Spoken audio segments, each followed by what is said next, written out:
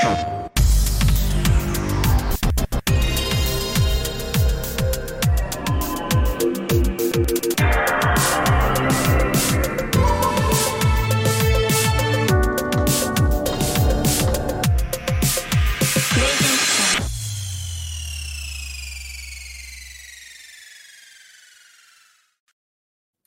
what's up? Welcome to PS I Love You, XOXO, episode 74. I'm one of your hosts, Blessing Adeoye Jr.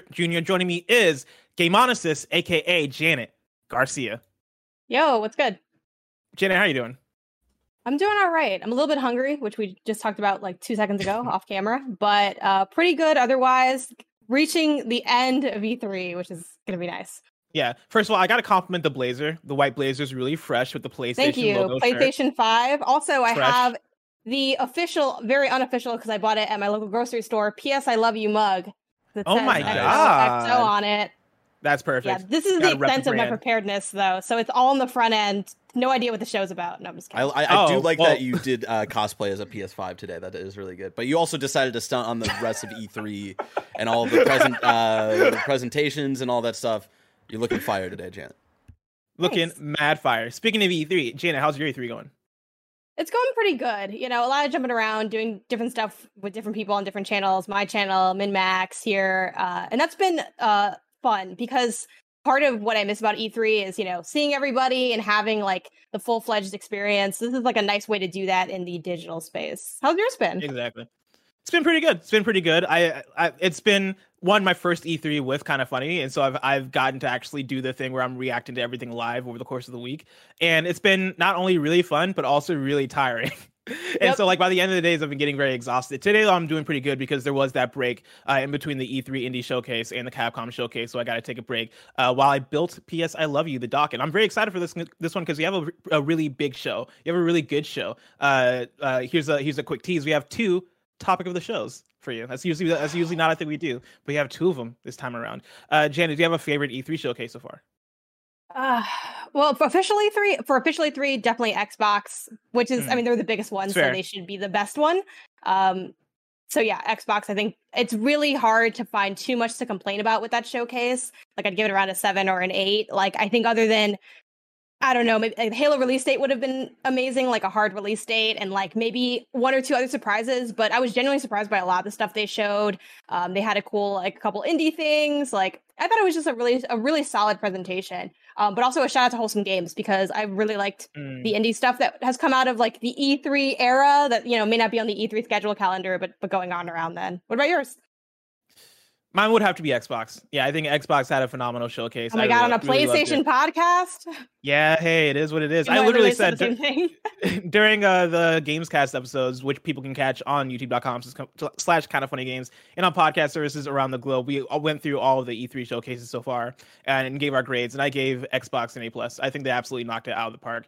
But I do want to know from you, though, do you have a favorite game announcement or a favorite game showing? Ooh, oh, geez, it's tough to say. The first thing that comes to mind, this is not my favorite, but it's the first thing I thought of, was just 12 Minutes getting a release date. I've been looking forward to that game for such a long time. And with Annapurna having their presentation, I think either a few weeks from now or like in July, I wasn't sure if we'd get any like significant details about the games that are under their umbrella. So I just was really surprised and excited to see that. And then, like, I don't know, shout out to Outer Worlds 2, just because that was also very unexpected. And now I have to go back and finish the first one. I'm excited for the new like coat of backlog that was added through all of these, where I'm like, okay, time to go and like finally dig into Slime Rancher, finally dig into Outer Worlds. I went ahead and ordered Mario plus Rabbids Kingdom Battle just because the new one was announced and everybody was like, oh yeah, you gotta check that out. Like, it's a really good game. And so I love that game. Yeah, that was definitely like a highlight too. Yeah. Outer Worlds 2 for me was a big one. I keep forgetting that they announced that, and every time I think about it, I'm like, yo, let's fucking go. Because I had a half of mind to think that, one, they wouldn't want to announce it anytime soon because they're working on Grounded and they're working on Avowed. But then 2, I could have easily seen Microsoft maybe going to Obsidian and be like, hey, there's not really a new Fallout game on the horizon, so do you guys want to work on a Fallout or a Fallout New Vegas 2 or something along those lines? To see them sticking with the Outer Worlds, I think is such a cool thing, and I'm super excited to see what they bring with that. Janet, while you're here, though, we got to mention a thing. Because of course, last time you're on PS I Love You XOXO, I challenged you to a trophy race. Yes. I believe the rules were first to 3 trophies for new games that are released since we did that episode. Platinum and trophies. We do have an update. Specific. Platinum trophies, yes, platinum trophies, and we do have an update on that. Yes, Janet, I have obtained 3 platinum trophies. You have obtained the 3. I only obtained 1, which is so sad. I really wanted to at least have 2, make it on paper competitive, but like I mean, I got my excuses ready to go, but I want to hear your story of how you got to where you are today in terms of platinums, not anything else. I think I got all 3 literally within a week. I think it was last week that I got all of them. Yeah, it was a struggle. It was a struggle because I started off with Returnal, hoping that I could get the platinum in that game, and halfway through my platinum run, like after actually beating the game and trying to play more to get that platinum, that game just defeated me. I was like, no, I can't do this. The randomization is throwing it for a whack. I do not have the patience to wait for certain rooms to spawn so I could get the exact codex that I want to add back into the collection. And so I started on that one, and I was like, no, I'm good. And then Mass Effect 1 was another one that I wanted to go to, even though I talked to you later, and apparently that was against the rules because part of the rules were that we couldn't do a remaster. Yeah. But I started with Mass Effect 1 as well, and then partway through, a thing happened that cut that trophy run short. I would have to basically restart that game if I wanted to get the platinum trophy, and so I gave up on that one. But I ended up playing through Operation Tango, which is a PS Plus game for this month, which is a co-op game. Absolutely love that game. Played it twice for the platinum, which I think is the same platinum that you got. Yep. Yeah, I remember. Like it was one of the few times I think people sometimes say that I'm like, very critical, which is somewhat true. But it was the first time I was really playing with hate in my heart, and the hate was specifically for you. I was playing, and I'm like, oh yeah, like the devs came into. I saw you streaming the game too, and like. Shout out to like that dev team, because the community manager was like in all the Twitch streams that Friday. Like they were in my Twitch stream. Like later we streamed on my boyfriend's channel. They were there. They were in some other person's Twitch stream that we rated. I was like, you're out here putting in the work on a Friday. Like they're just going hard on that. So they mentioned like, oh yeah, it's a pretty like achievable platinum. And I looked at the list and I'm like, okay, we can do this. Like, so I was just like playing, and I'm like, take that. Like, it was like a weird battle against you for the platinum, but that was a pretty enjoyable one. And I had a fun time playing through it. Yeah. And so I got that one, and then I got Aerial Knights Never Yield. Shout out to that game. That is a game that showed up, I believe, at some indie showcase. I think it might have been Nintendo. That's one that has a cool style to it, cool soundtrack. And the platinum, fairly easy, except for one trophy that you kind of have to have some skill for. But that was an easy platinum. And I didn't play it because it was an easy platinum. I did indeed play it because I was looking forward to it. But I got that one, and then I also got the one for what was my third one? What was my third? Ratchet and Clank Depart. Which I knew so the problem that I ran into was, and then we hadn't discussed this in the front end, but it didn't end up being that relevant. But I was like, oh, blessing, should we be telling each other when we're getting like these platinums? Because or else it's like, I feel like that's part of how it changes your cadence of play if you know what the other person's doing. So you were like, okay, yeah, I got my Operation Tango one, and I'm like, okay, I just got the same one. And I knew about the Aerial Knights thing. And what made that one rough is like at any time you would basically instantly get that platinum because you were just waiting for like the trophy bug thing or just to finish the last thing you had to do. So it was like you had that one in reserve. So like once I lost that, and then I started playing Ratchet and Clank when it came out on Friday because like my code came in the night before, and I was like, all right, like the game's like 15, I don't know, 12, 15 hours, and the platinum's like 18 plus depending on your cadence and stuff. And I was playing it, and I looked at they have the compare trophies feature, so I was like, oh man, he's at 78. I don't know, like maybe he's like tired or something, or like he's way ahead, so maybe he'll like sleep on this. And I'm like, I know, it was just so salty because I'm like, I know I can channel problematic levels of gaming because I used to do guides, and that's a lot of game at a lot of time. So I'm like, I know if I had like the right parameters, I could make it happen. But I mean, at the end of the day, we had the same trajectory of time. So, I will, bitch a little bit about you had Ratchet before me. So obviously you're going to get that trophy, that platinum before me. But, I can't whine too much because I really should have just gone for the Resident. I should have gone for the Resident Evil Platinum.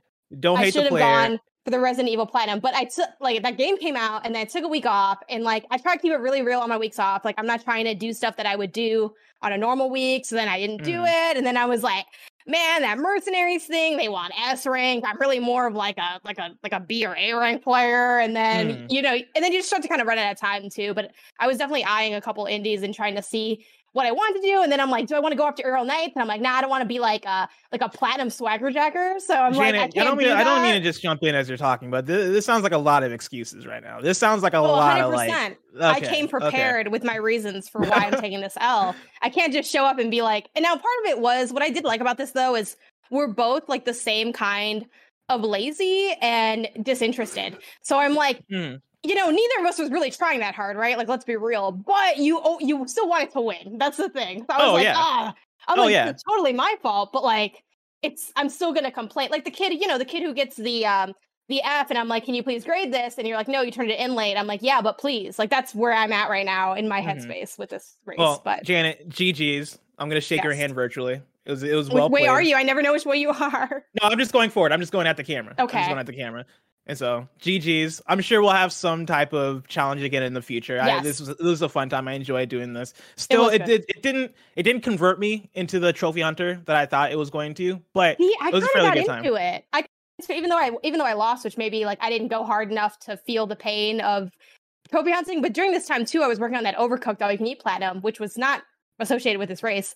But I got that, and I was so excited, and like it was my first ever platinum in my life, and I tasted the like what it meant to be the kind of sick person who loved platinums.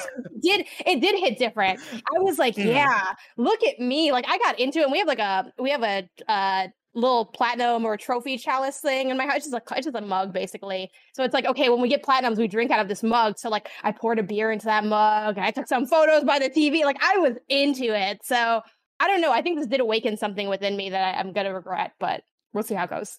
We'll see how it goes. Janet, we got to talk about E3 because, of course, E3 week has been going along. Remember, this is PS I Love You, XOXO, your PlayStation podcast. Each and every week, we join you to talk about the biggest topics in PlayStation.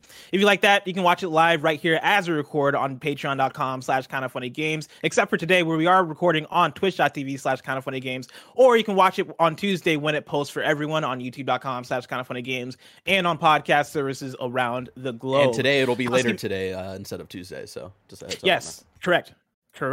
Housekeeping for you. The E3 train is still rolling. You can catch all of our live reactions already done over on youtube.com/kindoffunnygames. And speaking of, don't miss out on the Tuesday E3 shenanigans because we're, of course, reacting to that Nintendo Direct and the Bandai Namco showcase. So get hyped for that. And I believe Janet Garcia herself will be joining us for the Nintendo Direct presentation. Yeah, so get hyped for that.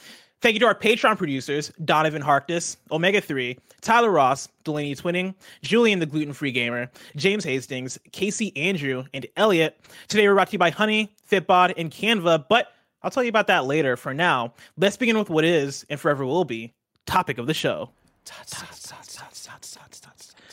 So like I said before, we have two topics of the show. We're going to start with E3, the PlayStation perspective, because as we know, PlayStation's absent during E3. They've been absent during the last few E3s. I want to talk about what this E3 during this weekend has been and how that pertains to PlayStation. I'm going to start off with the question, does PlayStation have it right by not showing up at E3? I'm pulling a question from the nanobiologist who writes in about this exact thing. Nanobiologist writes in to say this. Does PlayStation have it right with not being at E3? They have games. They've proven that time and time again, and when we feel like we have a drought from them, they have a state of play to calm us down. Everyone is exhausted already, and we still have one more day. Games get drowned out by all the noise at E3, and as evident with Halo and Jeff Grubb's comments, it's putting more stress on developers even if they have big teams. So, does E3 have it right by taking that stress away from their devs and believing in them to announce stuff when their games are ready to be announced/fully shown off? Janet, do you feel like PlayStation continuing to step out from E3 and do things in their own streams, do you think that continues to be the right decision for PlayStation? I think so. I feel like the thing is E3 still does have cachet as much as we want to talk about it's dying. It's not as good as it used to be. The E3 portal this year was bad because it was. That it's expensive because it's obscenely expensive to be part of E3. Like I think, financially and, visibility wise, is it the biggest L for them? I'm going to say no because at the end of the day, they're still PlayStation. But there is a magic in the E3 season and being a part of, quote unquote E3 proper that you just can't really replicate anywhere else. And I think, while it's true, it does bring additional stress to developers, and it's not that I'm, pro stressing out teams, but it sort of reminds me of what makes sports amazing and interesting and exciting, which is you have a moment of where you truly are on stage. Where this is you, it's often, E3 presentations are often live, sometimes pre-recorded, but usually live. Like, this is the big show, this is the playoffs, this is the championship, like, it means something. And I think that weight, it brings out the best in everyone involved, like from content creators like all of us here, on a normal month, we're not going to stream this much, we're not going to make this many podcasts. Like, everyone's out here bringing it, developers and publishers are bringing it. Like, this is the time. And I think what E3 does nicely as well is it sort of, which maybe PlayStation likes not having this, but it kind of creates like the curve for that company's year. I think, like, if your E3 wasn't a smash hit, like, we can't, like, what are you going to announce after this that's going to really impress anybody? Like, you probably would have done that at E3. So, while there are benefits to not being part of that pressure and having to pay, I think there's just something about E3 that you just can't replicate. And I really hope to see this PlayStation return, though I do think, to low-key get ahead of ourselves here, I do think that E3 kind of like misses PlayStation more than PlayStation misses E3. But yeah, I think it would be awesome for them to come back, and I think everyone would be really excited to see that from both the PlayStation fan side and the E3 fan side. Yeah, I think there's something nice about E3 that publishers and companies take notice of, because we did have last year E3 get canceled and not happen, and companies have to find their own footing and have their own presentations. And I think, some did it well, some didn't do it well. You saw the birth of Ubisoft Forward and how that's been a good thing for them. And you've seen other efforts in terms of how are we going to make a presentation by ourselves without being connected to an E3. I think this week there's a reason why you're seeing a lot of companies kind of reconnect themselves to E3, because there is something that's nice about having this 1 week where all eyes are on it, and that might boost your presentation. And when I talk about that, I'm talking about things like Ubisoft Forward, right? Things like Bandai Namco or Capcom. When we get into the conversation of PlayStation, I think that does become less of an enticing thing, because PlayStation is PlayStation, right? People are going to show up for that whenever. I think it's similar to Nintendo, even though Nintendo is having a direct this week.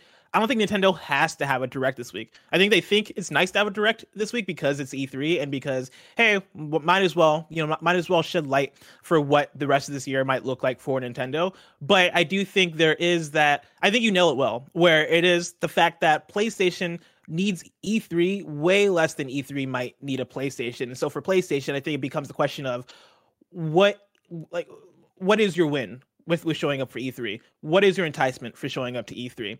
The thing I'll bring up is the question of, is it dangerous to have Xbox have this ground uncontested? I think this might be the big question, because Xbox yesterday had a fantastic conference amongst a bunch of different showcases. Xbox coming out right after Summer Games Fest kickoff, after Ubisoft, after a bunch of different stuff.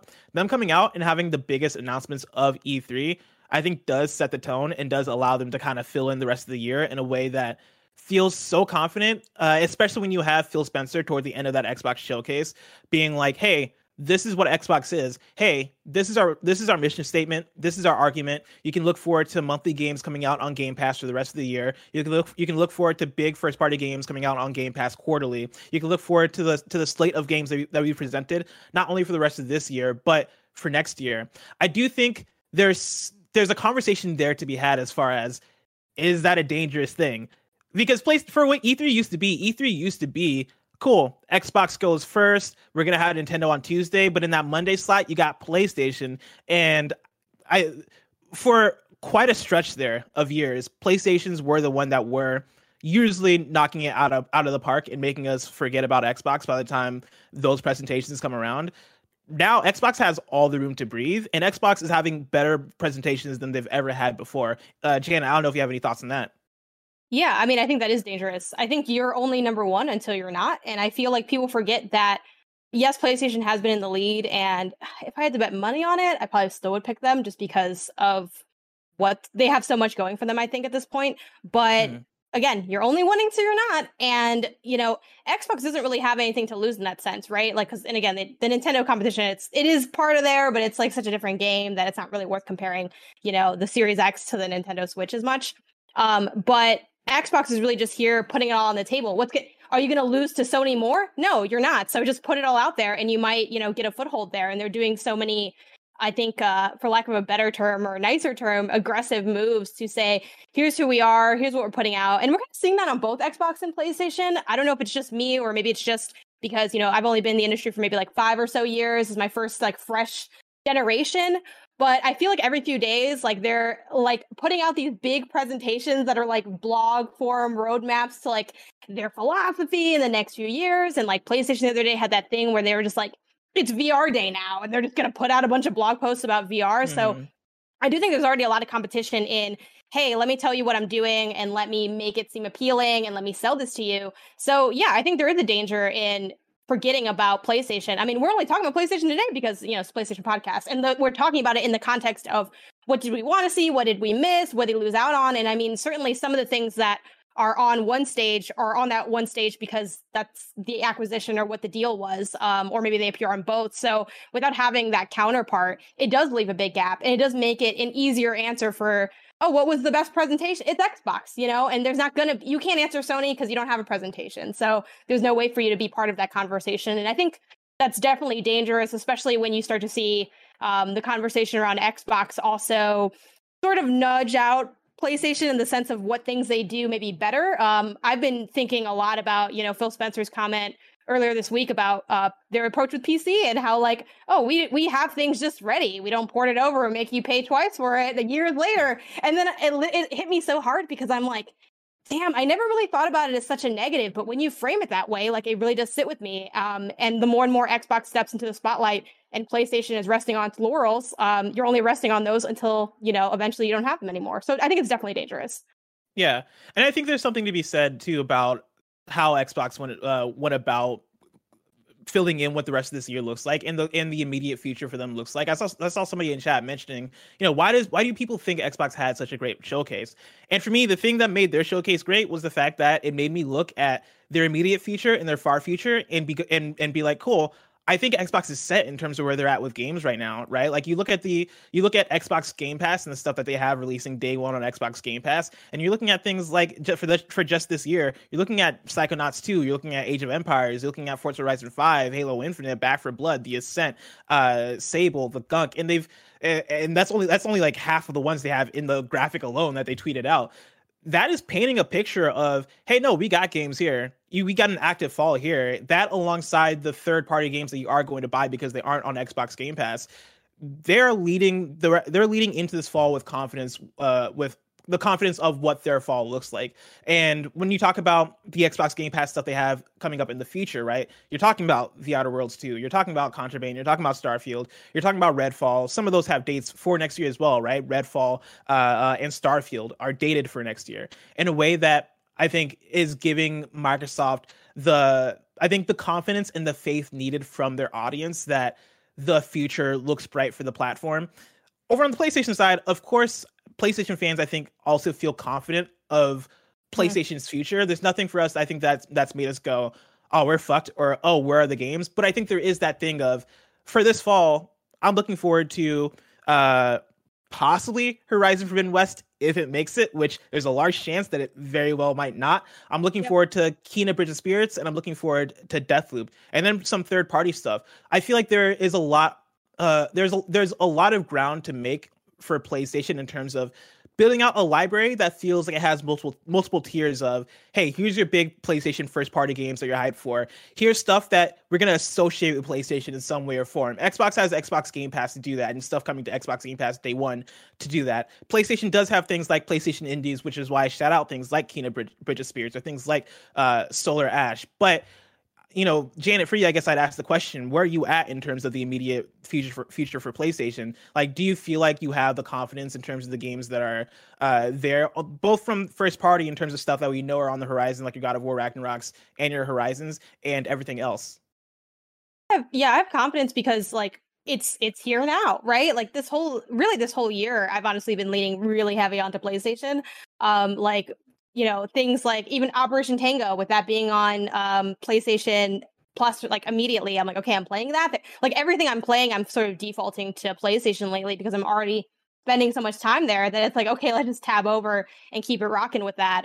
Ratchet and Clank just came out. That's huge. That's a big deal. It's one of the, next gen experiences on PlayStation 5, following up Returnal from not that long ago. So a lot of times when I am playing like the new hot game that's coming out, it is on PlayStation. But I think to kind of, reiterate or touch on the idea of people saying, what was so great about Xbox's conference? I think what was great about it is it had a little bit of all the points that I look for when I'm looking at these conferences. We all like judge them differently and we all have different tastes and sensibilities too.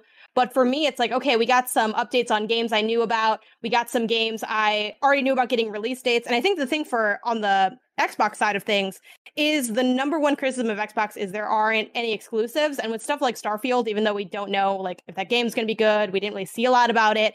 It's hope, right? It's an idea. And that's the thing too, where it's like on the PlayStation side, it's like we can chill because we know Horizon's down the line. We know God of War. And those are such familiar IPs that have had strong games right before this game that we can trust that that's going to come out and be fire. Starfield, it's a little bit more, we don't really have as much confidence, I think, with that. But it's like, okay, if Xbox can get a few of those wins and establish a few of those IPs, what makes them worse than Sony?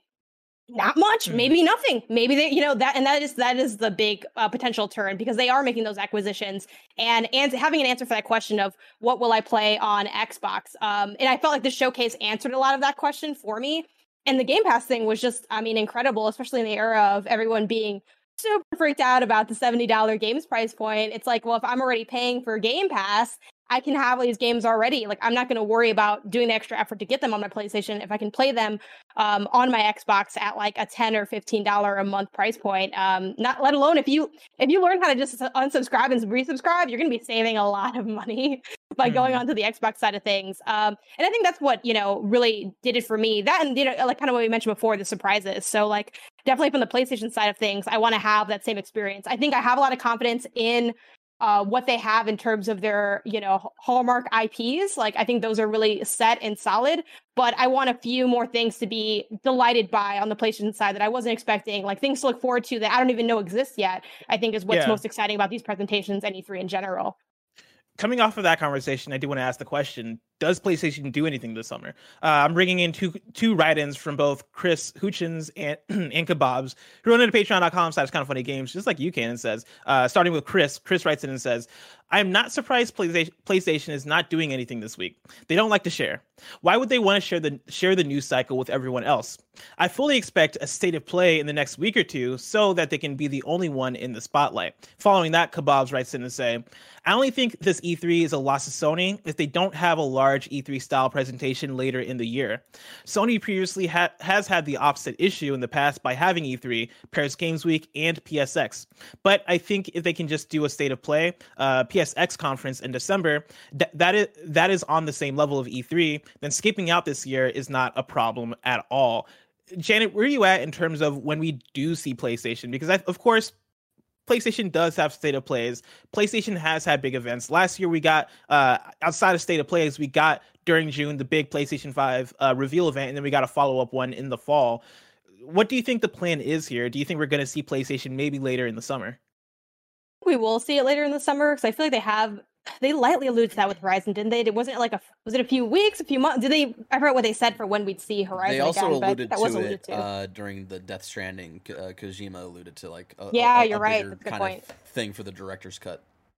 Yeah, so I'm thinking like combining that with the Death Stranding thing you just brought up, that it would be in a few weeks and it would have the Stranding and it would have Horizon. My big question with Horizon is when will we? Which no one can really answer this because it's all speculative, but when will they know whether or not they can hit that holiday window? Because they mentioned the blog post casually, like, oh, it's probably holiday, but we don't really know. But I think based on that, we'd see like something in a few weeks with those two games, probably a few extra things. And I think as far as making it like E3 level, it's about like what they couch it as. Because usually with these like state of plays, they have like some form of a theme with them, or even with the PlayStation 5 reveal, we knew that was the PlayStation 5 thing. Okay, cool. This is what we're ready for. I don't know what they would call it to nod to the fact that's a big deal. But yeah, I think if they have an E3 level presentation, you can totally have that outside of E3 and have that still be this amazing thing. If they really show us like what holiday looks like and it's incredible, then they can just totally overtake this year. Yeah. And I think PlayStation has a lot to talk about. Of course, the second half of this show is going to be us building our own PlayStation E3 conference. And there's so much that we have written on this doc. And I'm like, yeah, there's a lot PlayStation could talk about. Not just things we already know about, like Horizon, like God of War Ragnarok, but like what other studios are doing, what the partnered studios they have are doing, what studios like the Concrete Genie studio is doing, or what's going on with VR. They have a lot to talk about. And I think there's something powerful about being able to have a big presentation to shed light on what is the rest of this year and next year going to look like. Because if you remember, God of War Ragnarok was slated for 2021, right? Like Horizon Forbidden West is slated for 2021. Gran Turismo was slated. Actually, I'm not positive on that one. Maybe that's a you're wrong. But they had so much of what they have announced was slated for 2021, which begs the question: what did 2022 look like? What does 2022 looks like? What does beyond that look like? Tim always talks about how he believes it's always good to have those games that are those big tentpole games that we look forward to, that are far flung in the future, that feel like they're forever away, but they are those shining beacons of games that you're going to get one day and they're going to be hype as hell. And PlayStation, I think, has that a bit with God of War Ragnarok, because of course that's a game that I know every PlayStation fan is probably looking forward to. But I think there's room to maybe announce a couple of those this year, right? Because the PlayStation 5 goes way beyond. With a vague logo. If you could see any vague logo reveal, what logo are you seeing? Oh, I like this question. Honestly, I was gonna say Last of Us Factions. Ooh. But I want way more than a vague logo. I want gameplay for that. I'll take Last of Us 3 vague logo, because there was that story that I know IGN picked it up, but I forgot. It came from like a podcast, and I can't remember what podcast was talking to them about it, where they're like, "Oh, we have like a story drafted, but like who knows if this is gonna like become anything?" And I'm like, "Give it to me." Like don't finish it, just give it to me now. So I think that would be at least a big deal. I got a few that come to mind. I want a Naughty Dog new IP vague logo. Yeah. Just like give me a name and the Naughty Dog logo, and that's all I need to go off of. Give me that. Spider-Man 2. Give me a logo that represents what that game's gonna be, right? Like imagine half the logo is Peter Parker, the other half is Miles Morales in terms of like the energy of those suits. I think there's something cool you could do there that would get people hyped just off seeing a logo. And so I think that's another one. Dream, Metal Gear Solid, something Metal Gear Solid related that is a logo for that. Those are things that I would imagine are not imminent. And so I would understand when those not being ready to go anytime soon, but then I think putting those out there would be enough to build hype and make people go, fuck, this is the greatest place to play. Fuck, I am looking forward to this. And they are those unicorn games, as Tim Geddes calls it.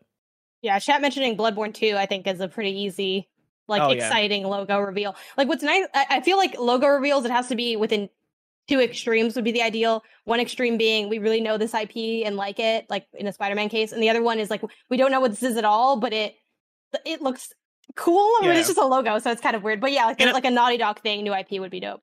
And I know people oftentimes hate the logo reveals, and I think I'm with that for the most part, but I do think there are games that make it fine. And usually those are the games where it's like, I believe this is actually going to come out. I believe God of War Ragnarok is going to come out someday. That's a game that I did not expect to get canceled. Spider-Man 2, I believe that's going to come out someday, right? A new Naughty Dog game, I believe that's going to come out someday. And maybe doing a new IP with a logo reveal might get a little bit more messy because things always iterate and new IPs don't always come to fruition. And so that gets a little bit iffy. But logo reveals for like the big unicorn games that I know it's going to exist one day, I think that inspires confidence. I think for me, that's the thing where I'm like, cool, I love this level of transparency, and I love that I know what my favorite studio is working on next, because that gives me something to look forward to. I think too, like it's about how you place it. Like the logo reel can be whack if it's just the logo and like the whole showcase sucks, and then you're like, here, another game, but it's just a logo. That is a lot weaker. But when you have like something really strong, and then you throw in like a vague thing, it just kind of tops off the excitement. It's the presentation equivalent of a cherry on top of the sundae. You don't really need it. It's not really doing anything, but it's about the pageantry of it, and I think that would be really cool. Janet, I think it's time to build our own PlayStation's show. But before we do, let us tell you about our sponsors. This show is brought to you by Honey. We all shop online, and we've all seen that promo code FieldTanis at checkout. But thanks to Honey, manually searching for coupon codes is a thing of the past. Honey is the free shopping tool that scours the internet for promo codes and applies the best one it finds to your cart. Honey supports over 30,000 stores online that range from sites that have tech and gaming products to popular fashion brands and even food delivery. Imagine you're shopping on one of your favorite sites. When you check out, the Honey button drops down and all you have to do is click Apply Coupons. Wait a few seconds as Honey searches for coupons it can find for that site. If Honey finds a working coupon, you'll watch the prices drop. Kinda Funny loves Honey. Tim Geddes tells you all the time to click that dang Honey button. It saved him and many of us here at Kinda Funny plenty of money when we use Honey. Honey has found its over 17 million members over $2 billion in savings. If you don't already have Honey, you could be straight up missing out on free savings. It's literally free and installs in just a few seconds. And by getting it, you'll be doing yourself a solid and supporting this podcast.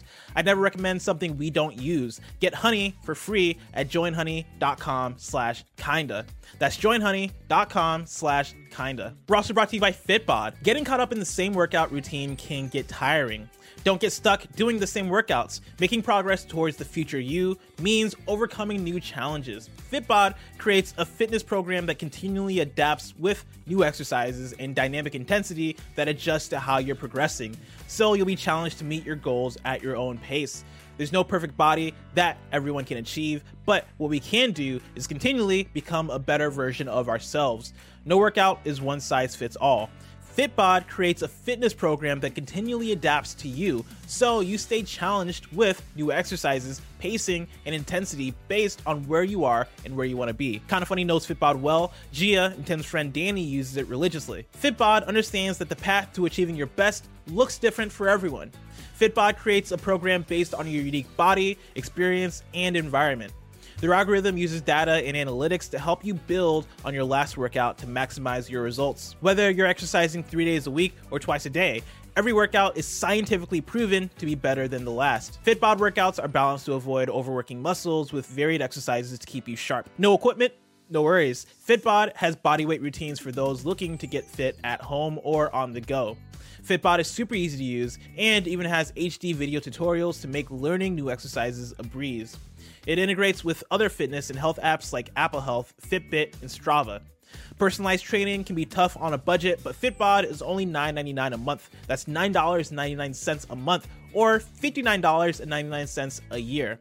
Sign up now and you'll get 25% off your membership. Pick up the pace on your fitness journey with Fitbod today, and your future self will thank you. Get 25% off your membership at fitbod.me/kfgames. That's 25% off at fitbod.me/kfgames. Last but not least, we're brought to you by Canva. Listen, design is hard. I'm talking about art design. Even making thumbnails in Photoshop can be hard for me sometimes, but that's why I'm excited to tell you about Canva. Kinda Funny loves Canva. Tim Geddes himself says that it's super dope and easy to use. It makes all different kind of design stuff. You just pick the styles you like and it does all the work. Super helpful for creators. Canva Pro is the easy to use design platform that has everything you need to design like a pro. Whether you're a professional designer or you're just getting started, Canva Pro can help you boost you and your team's productivity and creativity. It's a quick, easy, and affordable way to design whatever you need. No matter what you're creating and sharing, Canva Pro has everything you need in one place, including a collection of over 75 million premium photos, videos, audio, and graphics. Plus, Canva Pro comes with time-saving tools that simplify and speed up the creative process. You get all this and more in just one Canva Pro subscription. One of my favorite Canva features is how you can stay on brand. Preset your brand's fonts, colors, and logo for a unified look across all designs. There's no idea too big or too small for Canva Pro. Whether you're like me struggling to make video thumbnails, or you're an entrepreneur, or even a crafty mom, design like a pro with Canva Pro. Right now, you can get a free 45-day extended trial when you use my promo code. Just go to canva.me/kfgames to get your free 45-day extended trial. That's canva.me/kfgames. Canva.me/kfgames. And we're back, and it's time to talk about PlayStation's E3 2021 conference. At least what it should have been. Because, Janet, I have a write in here from AJ Shank who says, throughout the conferences and showcases, one thought has constantly come to mind for me.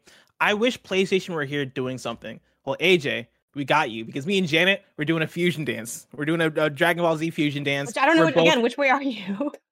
We're both combining right, forces. maybe, I think, Janet? Yeah, like, just choose a side. Is that good? Okay. Yeah, that's perfect. That's perfect. Yeah. Perfect. Boom. We're one being. We're one mind now. We're here to organize what PlayStation's E3 press conference looks like for this year. Janet, I got this organized by 3 categories. All right. Number 1, the givens, the things that we know for sure would be at PlayStation's E3 press conference that did show up over the weekend. That didn't get to be because PlayStation weren't there. Number 2, stuff we saw elsewhere that could have showed up at PlayStation. And then 3, what we would have liked to have seen. And that is really, that's very much our hopes and dreams for a PlayStation press conference. And so starting with number 1, the givens, we're going to start off with Death Stranding coming to the PS5. Of course, this showed up at Keely's thing. I'm going to pull from Andrew Webster at The Verge, who writes about Death Stranding getting a director's cut on PlayStation 5. Hideo Kojima stopped by this year's Summer Games Fest to announce a surprise. Death Stranding not only coming to PS5, but it'll be an enhanced director's cut of the game. Unfortunately, there's no real detail about the new version, but an early glimpse hinted at some additional stealth elements, similar to Kojima's work on Metal Gear Solid franchise. Players can likely expect visual and performance upgrades as well. The director's cut is slated as coming soon, with a proper reveal in the coming weeks. Janet, first of all, where are you at with Death Stranding? Did you like Death Stranding when it originally came out? Second of all, what does the enhanced version or the director's cut do for you? I actually still have not played it. I know, it's crazy. But at the time, I think Luigi's Mansion 3 was out, and I was doing that and working on the guide for that. And I was like, oh, I guess we don't need help with the Death Stranding guide. And I just did that and found all the gems. That's what I was doing during the time. And then after it came out, it was so hot and cold for people that I was really intrigued, but I just wasn't able to make the time for it. I also totally forgot I have the Death Stranding baby statue thing in my house because my boyfriend loves, like, I don't know, play all things PlayStation, so he has that, and he liked Death Stranding, so I live with that thing. So I'd like to play it so that this baby has more meaning to me. But also, like, my thing was when the PS5 came out, I'm like, okay, I'm going to wait, because I have Death Stranding, I just haven't played it. And I'm going to play it when an enhanced version comes out, if an enhanced version comes out. So this is what I've been waiting for, with the caveat of I don't really know what kind of enhancements they're doing. Like, I don't know if it's going to be something like slow rolled, like what we're seeing with Last of Us 2, where they just did that big upgrade, but they still don't have, like, what I'm looking for is DualSense stuff. If that thing's not vibrating every 2 seconds, what did I pay for? Why am I spending my time doing this? It's 2021. Like, I can use the adaptive triggers to, like, feel out my balance and all that stuff, then what did you do this for? It seems like, because I do obviously know a lot about the game, having just been in the space, and, like, it seems like such a good fit to just sort of enhance the wonkiness of it already, and, like, the rain and everything. Like, I think there's so many fun uses of that I'm really banking on that. If they have DualSense integration, I'm absolutely going to be all in on this. So I thought this was really cool because I really like when they're incentivizing you to play stuff that you could play, but why would you in this era? Because it's not like it's new. Especially because, like, people are always saying, like, even in this Verge write-up, like, no shade, but whenever people say coming to PS5, there's backwards compatibility. Like, it's already on PS5. So you doing, like, a light update isn't quite enough to get me excited. But I am looking forward to it if they have something a little bit more layered that makes it feel like I'm having a unique PS5 experience, but with this older game. It being a director's cut and it being Hideo Kojima wouldn't surprise me to see that they add new cutscenes or add a few more features and things like that. I think I would think it would be a bit of a substantial thing given Hideo Kojima's history when he does do things like Metal Gear, like the subsistence stuff. Like he does pretty good iterations on his games. And yeah, Janet, like, one, you made the right decision to not do a guide on Death Stranding, because I'm sure that would have driven you insane. And then 2, I only played like half Death Stranding, and so you're good. You're good. It's Hell fine. Yeah, that's half more than a lot of people. So there you go. You're already ahead. That's a fair point. I love that this is happening because I'm with you that I would love to go back to it and play a PlayStation 5 version of Death Stranding with all those bells and whistles. I think that's super awesome. I wouldn't be surprised if there was like a VR missions kind of thing where you had specific tailored missions in Death Stranding added in, because the trailer they showed kind of gave that energy to it a little bit of like new levels, and I think a VR missions type thing would make sense for that. And also you had the Metal Gear Solid references that you had in the trailer with him playing around with the box and basically messing around with it for a good minute in the trailer, which was fun. Do you think that's going to be like a new SKU, a free update, a paid update? Where do you think it's going to land? I think it's going to be a paid thing. Okay. Like a pay thing, like I can have the base game and then pay for like this piece. No, I think I think you're gonna have to pay $70. No, I think you're gonna pay the full money. I don't know about that one. I don't know. Maybe. I mean, if it's a new SKU, I can get a physical version. I can trade Pokemon Snap. I don't like that game. Can just kind of offset the price. If it was just Death Stranding PS5, then I think there'd be a chance of a free upgrade. But it being a director's cut makes me think that it's going to be an entirely different SKU. And then it also being PlayStation, we saw what happened with Spider-Man Remastered. I can't wait to hear what this is. It's going to be awful. I'm so excited. Yeah, but maybe it won't cost $70. Maybe it would be $50 because they know it's an older game and people might not show up at full price. But to save my own heart and speculation, I'm gonna say this will probably be $70. We also got Deviation Studios making a game with PlayStation. That was the other thing that happened at Summer Games Fest regarding PlayStation. I'm gonna pull from Igor at Engadget, who writes, former Call of Duty heads are making a new game for PlayStation. Two important individuals in the history of Call of Duty have founded a new studio. At Summer Games Fest, Dave Anthony and Jason Blundell, previously of Treyarch, announced the existence of Deviation Games. They also shared they're working on a new IP for PlayStation, but stopped short of detailing the project. Given the team's pedigree, you can probably expect a first-person shooter. Quote, we're drawing on what we've learned over our collective decades making games, but we're also out to make something fresh and brimming with innovation like you've never seen before, end quote, Anthony wrote in a post over on the PlayStation blog following the initial announcement. Quote, we're setting out to make a huge content-rich game with a focus on a lot of action and a lot of energy, end quote. Deviation Games is another big get for Sony. It was only in March that the company announced it was working with Haven, a studio founded by former Ubisoft and Stadia producer Jade Raymond, to fund a new original PlayStation game. Janet, does that get you hyped? No, in the sense that I don't really do FPSs, so assuming it is one, I'm like, it's not really my cup of tea. I'll still probably check it out because I try to play everything. But I do like it in the sense of just expanding on things, and it falls under that a rising tide lifts all boats type situation. I think having more things to get excited about on PlayStation, even if they're not something that I'm excited about, is good for the brand and the company.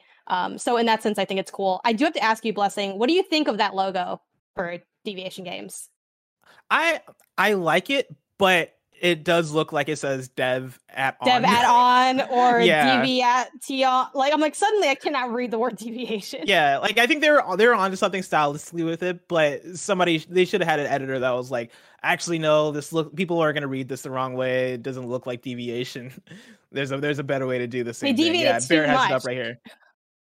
Yeah, no, it looks purely like dev at on, which maybe they could have done something with this though, right? Because like dev could have stood for developer, dev at onward, like they had like a slogan that reflected the dev at on thing. They could have done something slick, but no. Around the V and the A, like my mind is doing like 5 different things. Where it's like I see the I, but then it's also like making a weird backwards N, but then also a W at the same time. Ooh, like my brain. What's funny is I see another V. I see dev and then another V next to the A. This is a good poll right here. What do you all see in the chat? What do you see when you? This is like the ink blot of logos. Yeah, like what do you see when you look at this? The Rorschach, yes. Man. Do you see two ladies looking at each other or a vase? Yeah, exactly. I see Deviation Games.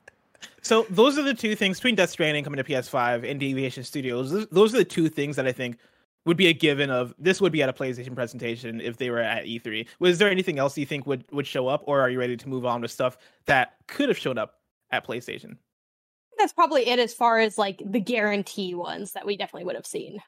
Okay. I see Barrett has a poll here that he's pulled up. Does Horizon come out this holiday? 71% of you said yes. And then now he's putting up a new poll. What do you see? Deviation or dev at on? And so far, dev at on is winning the poll. But to move on with stuff that we saw elsewhere that could have shown up at PlayStation, I'm going to start off with I'm going to call the Square Trio of games being Stranger of Paradise, Final Fantasy Origin, Babylon's Fall, and Guardians of the Galaxy. Now, 2 of these were kind of disappointing. And so maybe it was a good thing. Yeah, like on paper, these three I think would have made a great fit for PlayStation. But when you actually look at the content of both Stranger of Paradise and Babylon's Fall, you start to get like, maybe I don't know, Chief. Babylon's Fall, I believe, is coming to PlayStation platforms as like a console exclusive. And so that would have made a lot of sense on that. But for what they had to show, didn't shine as well. Guardians of the Galaxy, though, for what that Square Enix showcase was, I could have easily seen the argument of, don't have a showcase Square Enix. Instead, like, disperse stuff out and give Guardians to one of the big boys. Because Guardians, I think, actually does look pretty good. Guardians does look like a fun game, and I think could have had a bigger slash at a different presentation. Guardians, for me, I don't think it looked good, but I also didn't think Marvel's Avengers looked good. And then when I played Marvel's Avengers, I thought it was maybe barely good, but mostly not good. So I think they like kind of, I mean, they do complement each other as the thing. Like I was, I had tweeted out that like, oh, this game doesn't look good. And Greg was like really into it. And a lot of people were tagging me like, oh man, 2 different takes at once. Like, what do I do? And I'm like, I guess you'll have to think for yourself, but I'm like, I some people did mention like, if you liked Marvel's Avengers, you probably liked what you saw of Guardians. And I think that does ring true because they do maneuver very similarly. And I think given like Marvel Avengers history with PlayStation, that would have made it a good fit thematically in that sense. Yeah, and I'm somebody who I liked the single player of Avengers. I thought that was fine. Solid. It wasn't fantastic. It was solid. Yeah, it was solid. I felt. Would you main in the campaign? I mean, you couldn't really choose, right? Like you basically played whoever they gave you. Could you? Sometimes there were story mandatory ones, but there were a lot of times you could. Like I was Iron Man as much as I could because Iron Man was the most powerful person in that game. Like you could just fly and just do whatever. But yeah, I thought the campaign was a lot better than I expected it to be. Like it was solid. I think I played a lot of Miss Marvel in the campaign then because I liked her character the most for sure. Yeah, she had controversial. Now that I think about it, I see where I remember playing as her a lot. And so that actually makes sense if I chose her and she was my favorite. And yeah, the traversal for her was fun. I always liked the run up, like the sprint jump where her leg would elongate as you would jump. It had a cool animation to it. But yeah, the idea that Eidos Montreal gets to make just a single player game and have cool ideas with it, for me, gives me confidence because if it's just single player Avengers, but without the multiplayer parts of that game holding it back, then I think it's gonna be a good game. I think that's gonna end up being a pretty good thing, and so I'm excited for that. Let's talk about Hades. Hades was shown off at the Xbox Game Showcase, and it is coming to Xbox Game Pass over there. Hades did also, after the Xbox Showcase, come out and say, hey, yeah, we are coming to PlayStation as well. And it's launching on August 13th for both PS4 and PS5. And they talked about how on PS5, you'll have it run better, do all that fun stuff that you love. Is that one for you that you'd feel would make sense at a PlayStation Showcase?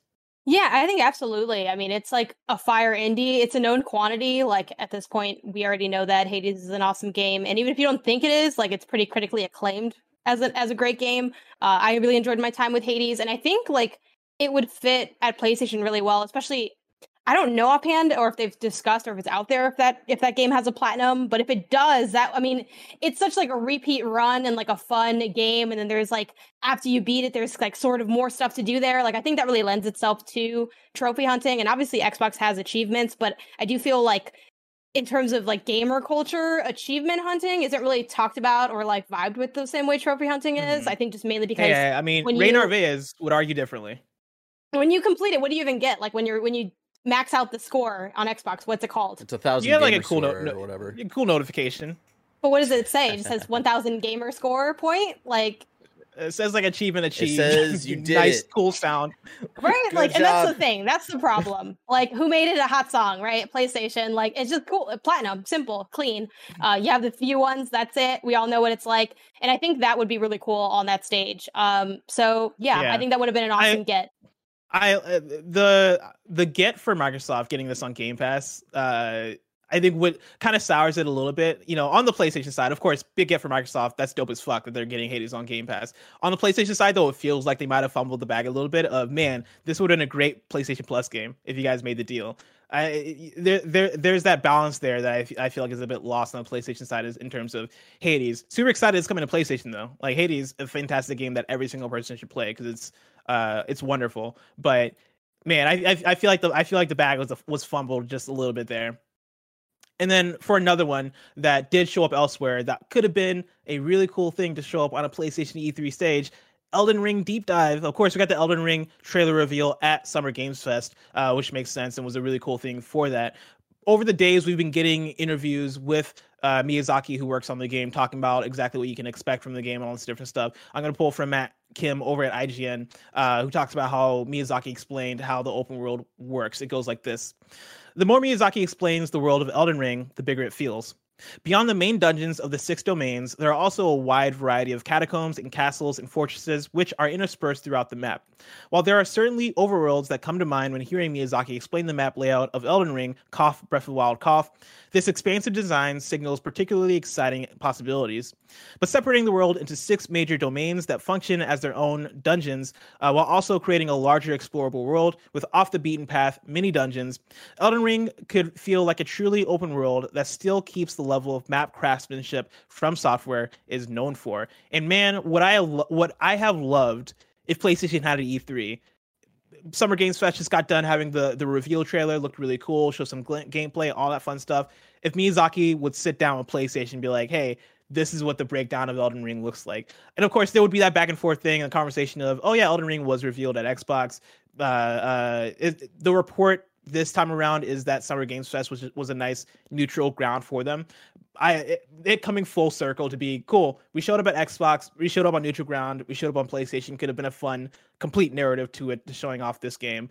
But I feel like leaning into dream territory of what I would have wanted out of an E3 showcase. I think though too, like something like Elden Ring, because it's such a big deal and it already has like such a distinctive atmosphere to it and all these like kind of expectations and feelings attached to it. It would have been great for that, which I mentioned this, later on for like things I want, like over the top pageantry. Like that's the big thing we've been missing from E3. Everyone's coming up here and they're just like, oh, like here's what's going on. And sometimes we have like goofy celebrity appearances and things, but like, there isn't like a cannon full of fire shooting out, or any of the dumb. Where are the violins? Where's the PlayStation Orchestra? Violins. Where are the hanging freakers, or whatever the fuck they called them in Days Gone? Where's the church? Where's the church from The Last of Us Part 2? Like they bring out like a giant Elden Ring. You hear like a literal giant bell or something, like something. That hand thing comes out, like something there. And I think it would have been a fun time to like play up the pageantry element of it, whether it would be like, I don't know, we had plenty of musical stuff, so an orchestra would be kind of an obvious one, or just something like that could have been really cool to sort of set the tone and give it that like. It's funny because when these neutral games appear, people are always like, oh, well, I mean, it's not like you can't play other places. It's like, yeah, but what is the association? Like, it is all about appearances. Like, marketing is all about appearances. If I associate something with your brand, I'm not going to remember that. Like, I didn't even remember that Hades was, out on PlayStation until I had dug into the blog post and saw it. Like, what I saw was Xbox, Hades, and I thought, that's all I thought. That's all I walked away with from that day. So I think those things do really become significant and can drive things home for people. Mm-hmm. Really quick in the chat, someone said like nobody was there to kind of counterpoint of like that big pageantry. I would counterpoint with Summer Game Fest kickoff of like you had Japanese breakfast there and Weezer there, and they did performances with nobody in the audience, and it was still like a fun time. It still had that kind of like more like E3 vibe from it. So that's my counterpoint to your the celebrity stuff on there. Yeah. They also had celebrity stuff in that, even though the celebrity stuff I don't really care about it. I just like I feel like the stupidity is what makes it E3. You know what I mean? And I mean that with love in my heart. Like, I enjoy seeing that. Like, I want to see a car roll out on stage that's made of Lego. Like, I want to, like make it feel like, okay. Some dope ass shit. Give me some fucking hype. This was a dumb thing that we're going to have to expense later. And it's going to look stupid on our tax returns. Like, that's what I'm looking for. Now, Janet, those were the givens that would have been at PlayStation E3 and the stuff we saw elsewhere that could have shown up at PlayStation. Let's talk about what we would have liked to have seen, the big hopes and dreams for a PlayStation presentation if they were at E3. I'm going to let you take the stage on this one, Janet. Where do you want to start? PlayStation stage. Let's just start with the way it's listed, because, like, why not? I can kick it off with, this is an obvious one and not super exciting, but Ratchet & Clank. It just came out. It's a big deal. This would be a great time to just, throw up a little sizzle reel of, like, the review scores, what people were saying, digging into what it means as a next-gen game. I mean, I think they've, especially with the conversations around Horizon and God of War being like also on PS4, they named Ratchet and Returnal as the big examples of taking advantage of next-gen hardware. I think especially since a lot of people can't get that next-gen hardware, spending a little bit of time and showcasing what they mean by that, sort of driving that point home. And I think it might be interesting, too, to talk about like features that are unique to being on the PS5, even though I know, Blessing, you had some beef with the game help in Ratchet and Clank, I did. I also agree with that. Which was your issue with it? It just didn't have enough of the side stuff. Like looking for the Cragger Bears in Ratchet and Clank, like those that didn't show up on the game help. Quite a few things I was looking for in terms of collectibles just weren't showing up, and that was pissing me off when I was trying to get the platinum. And my whole even things like there was some of the side objectives. There's one side objective on one of the planets that is right around on the mountable flying creature and go and collect a bunch of stuff. And game help didn't help with any of that, especially when you get to a point where you're like, how the fuck do I get to this place up here? How do I get up here? Like, I can't fly up here. What's going on here? Yeah, how the fuck do I get up here? And I had to text Greg, and Greg was like, ignore it, keep playing, it'll open up. And that's what I did. Yeah. And I was like, oh, well, this wasn't as obvious. I did that just last night, Blessing. It was so frustrating. Yeah, so frustrating. You think you can already do it, but like it has to be opened, but it's open through something that you have no way of like perceiving or knowing about, so you just keep going. I hate that when feeling. I tell you I was Shadow of the Colossusing the fuck out of a structure in Ratchet and Clank Rift Apart, trying to get to a collectible that's on the top that was on the top of it, and I was breaking geometry. I almost made it up there. Like I almost made it up there just by like trying to game the system. And I love that. Yeah, it was just one of those things where it's like, no, you just gotta collect the rest of the stuff, and then you come back, and then it'll tell you how you can get those things. Not great. I wish game help with stuff like that. I think still, even though it was, flawed game help, I think highlighting that could be like an interesting angle, especially in terms of like, or even just kind of building on that and highlighting what kind of upgrades, like quality of life upgrades have come to like PlayStation 5, what we can expect in the future. They spent some time on the PlayStation blog recently diving into game help, and they mentioned Ratchet and Clank, and they also mentioned like, oh, it's, we're still in the beginning stages of this. So I'm hoping, things like what you mentioned will either get, fixed, or maybe have at least some explanation to like how those things are chosen, or how you can maybe opt into some things and not others. But I think using Ratchet and Clank as a jumping off point for what does next gen on the PS5 mean would be a great use case for them. I think it would be a great example of like, hey, this is what PlayStation does. We released your Ratchet and Clanks. You just got Returnal. You just got a Spider-Man Miles Morales. I like the idea of penning a story up till now. PlayStation 5's been out for 7 months. Here's where we've been so far. And I think that would be such a strong way to go from the beginning, and then have the presentation being about, cool, that's PlayStation 5 so far. Here's what to look forward to in the future. I think that would be a really cool thing. One I want to bring up, I think coming out and talking about PS Plus and PS Now in a very strong and confident way would be an awesome thing to do in a presentation like this. Restating the vision and the pitch for PlayStation Plus.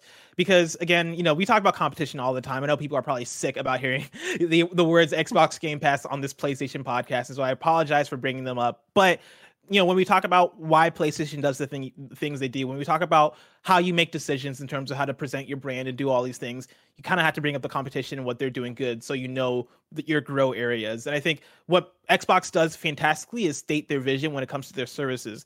For PlayStation, I think they've kind of stumbled with that. I think that's the thing that they could do better, because PlayStation Plus is still really good. It's still pretty fantastic, especially when you look at what PlayStation Plus has been so far during this generation. When you talk about 2021 on PlayStation Plus, you're talking about Maneater, you're talking about Shadow of the Tomb Raider, Greedfall, Control Ultimate Edition, Concrete Genie, Destruction All-Stars, Maquette, Final Fantasy VII Remake, Remnant from the Ashes, Farpoint, Oddworld Soulstorm, Days Gone, Zombie Army 4, Dead War, Wreckfest, Battlefield 5, String of Deep, Operation Tango, Star Wars Squadrons, Virtual Fighter 5, Ultimate Showdown. The amount of those that came to PS Plus day one at their launch is impressive by itself, but even outside of that, that's an impressive lineup for that. I think as PlayStation, you come out and reiterate that, right? Like, hey, we are thinking about you guys in the way that we treat PS Plus, in the way that we have PS Plus collection for those who get a PS5 with PS Plus, in the way that we have PS Now, which I think, again, you got to restate whatever the fuck your vision is with that thing, because people do not look at that thing as like a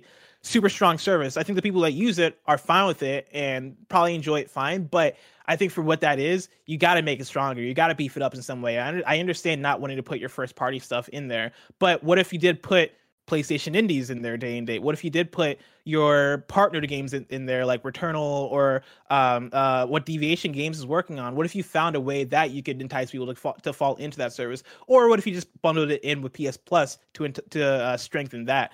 I think coming out and really stating a case for that would be such a dope thing to do. So you kind of already touched on this like a second ago, but I have a couple follow-up questions. One, do you currently have PS Now? No. Okay, two, have you ever had PS Now? For either of you? Like, what's your PS Now history? I had it like years and years and years ago. I got it because I wanted to play like Uncharted 3 or something in like 2015 or 14.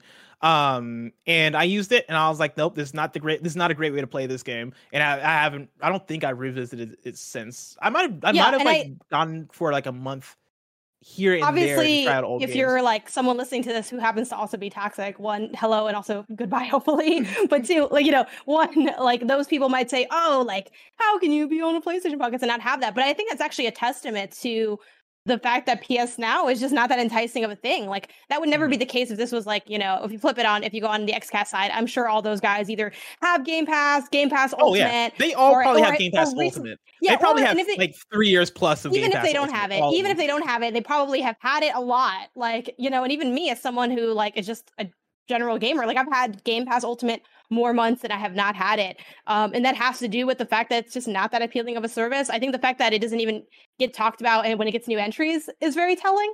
Because even when it has stuff that's cool, it's like, yeah, but it's PS Now. So like, it kind of reminds me of that vibe of when stuff comes to Stadia. It's like, okay, I don't care because we're not going to play it there. Seeing the words Marvel's Avengers coming to PS Now should be an exciting thing. And I think for some, it was an exciting thing. But it definitely kind of, for me, I looked at that and I was like, oh, that's cool. And then I moved on and didn't think about it since. Meanwhile, I'm on my Xbox, Dishonored is coming to Xbox Game Pass and it's boosted. And I'm over here like, fuck, I'm going to download that and try it out. Like, I think there are so many efforts that need to be put into PlayStation Now to really make that thing shine the way that it could shine, especially if you do want to make it a showcase of the catalog of current gen games that are on there, but then also your back catalog because you do have PS3 stuff on there as well. Find some ways to make it dope as fuck. Boost the games. I think that are too, PS3 like games that are on PS people Now. and people in the chat are mentioning, like someone mentioned right now, PS Now library is better than Game Pass in my opinion. And like, you know what? Let's say that it is, right? Let's just say sure. Like though you put that list of games, they're better games overall. That doesn't really matter because it's about getting me excited about the service and what's to come, and also thinking about what my use case is.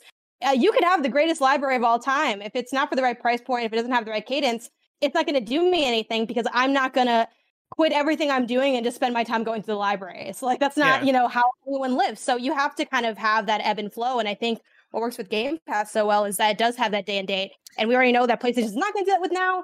So it does put Now in this weird floating area where it's like, okay, what is this for? So I think, to bring it back to what you mentioned, the idea of maybe anchoring it with indies, it needs some form of anchor. Because right now it just feels like random games that feel old that I probably already own the service.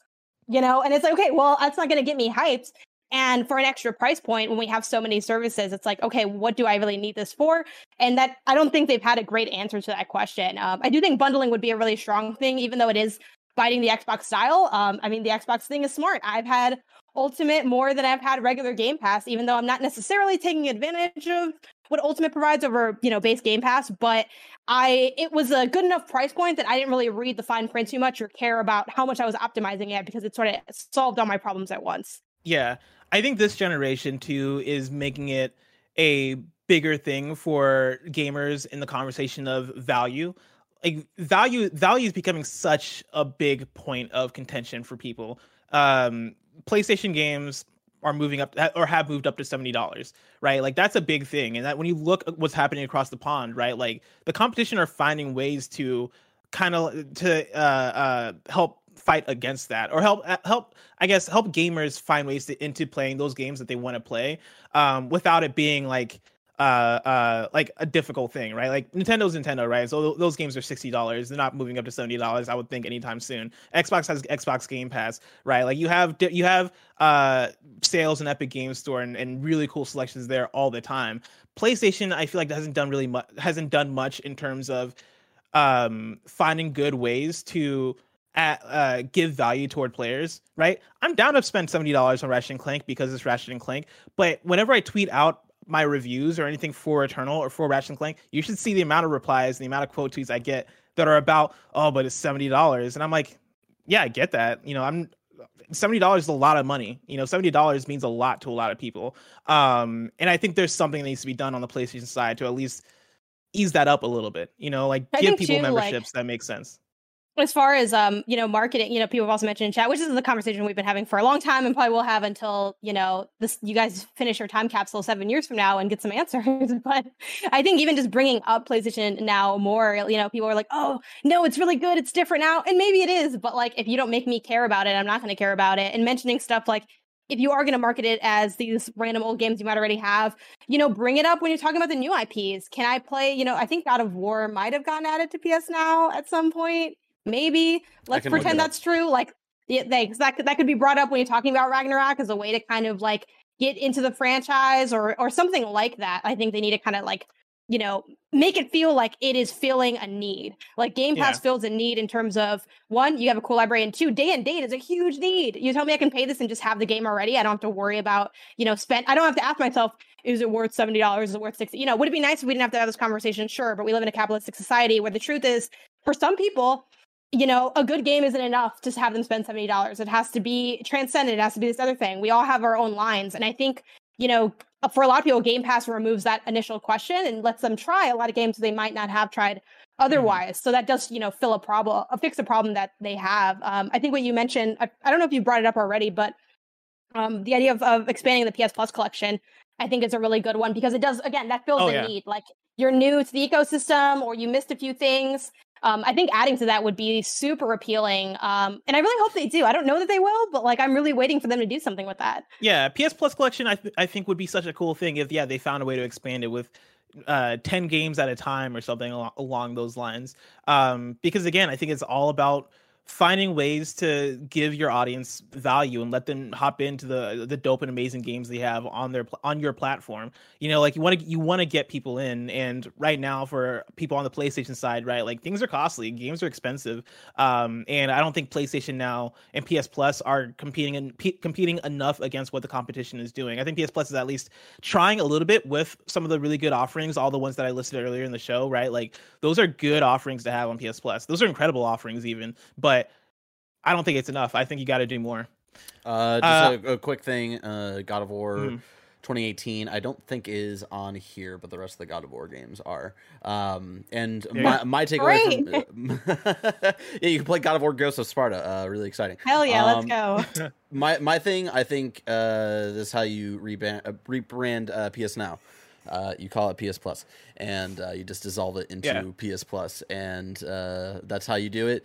You figure out how to fucking download PS3 games, because those are the only games that are not downloadable. That was an update that came out of PS Now a couple years after, was that you could download PS4 and PS2 games, so you don't have to like constantly be streaming those. I think being able to download games from 2 generations ago at this point, it's really exciting, because I think there's a lot of gamers our age who have a lot of nostalgia for that generation. So I think that's something that they got to figure out eventually. And then just be a little more on the up and up on like more current games being added. Like I know like Witcher 3 is on there, which is cool. I know Avengers got added for a little bit, but like if Avengers is like your kind of main selling point right now, like that's not great. Where like Game Pass has almost the entire Bethesda catalog, and so like I am mainly a PlayStation player, and I am more excited about Game Pass, and I think about getting a Series S every couple months, because of like, man, the Game Pass library. It looks adorable. It is great. I just don't have any more room for consoles in my setup. So also, I think the bundle should be called PS Plus Plus, just to make it confusing. Fuck yeah. And so yeah, like I love Game Pass on PC, but like the lineup of Game Pass on console is really great. So I think there are just little tweaks here and there. I think you get rid of the PlayStation Now branding and just put it all under like PlayStation a love Plus. it. It's like a love it or list it situation for those people who are like watch basic house shows like me. It's like, okay, well, we could get rid of PS Now, or we could just fix it up and we take down this wall, really you can make it open concept. I think it just needs a little bit of sprucing up, because there are really good things in there, and I think a lot of people do care about having access to older titles too. Like, I'm not trying to discount older stuff, but like, it's not really going to move the needle in the same way, but I think that'd be cool. To continue with our fake PlayStation E3 2021 press conference that we're putting together here, another one would be Gran Turismo 7. This is one that you added to the list. Doing a trailer with a confirmation of 2022. I think that could be really cool.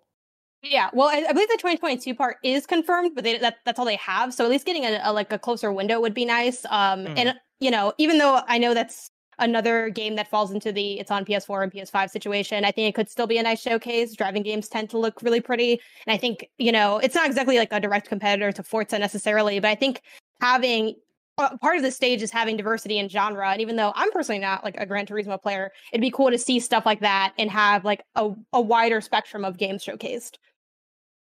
Next up here, we got something with Call of Duty, which I think is a really interesting one. This is one that you added to the list, and I want to bounce off of because I think, PlayStation historically during their E3 usually is partnered with Call of Duty in some way.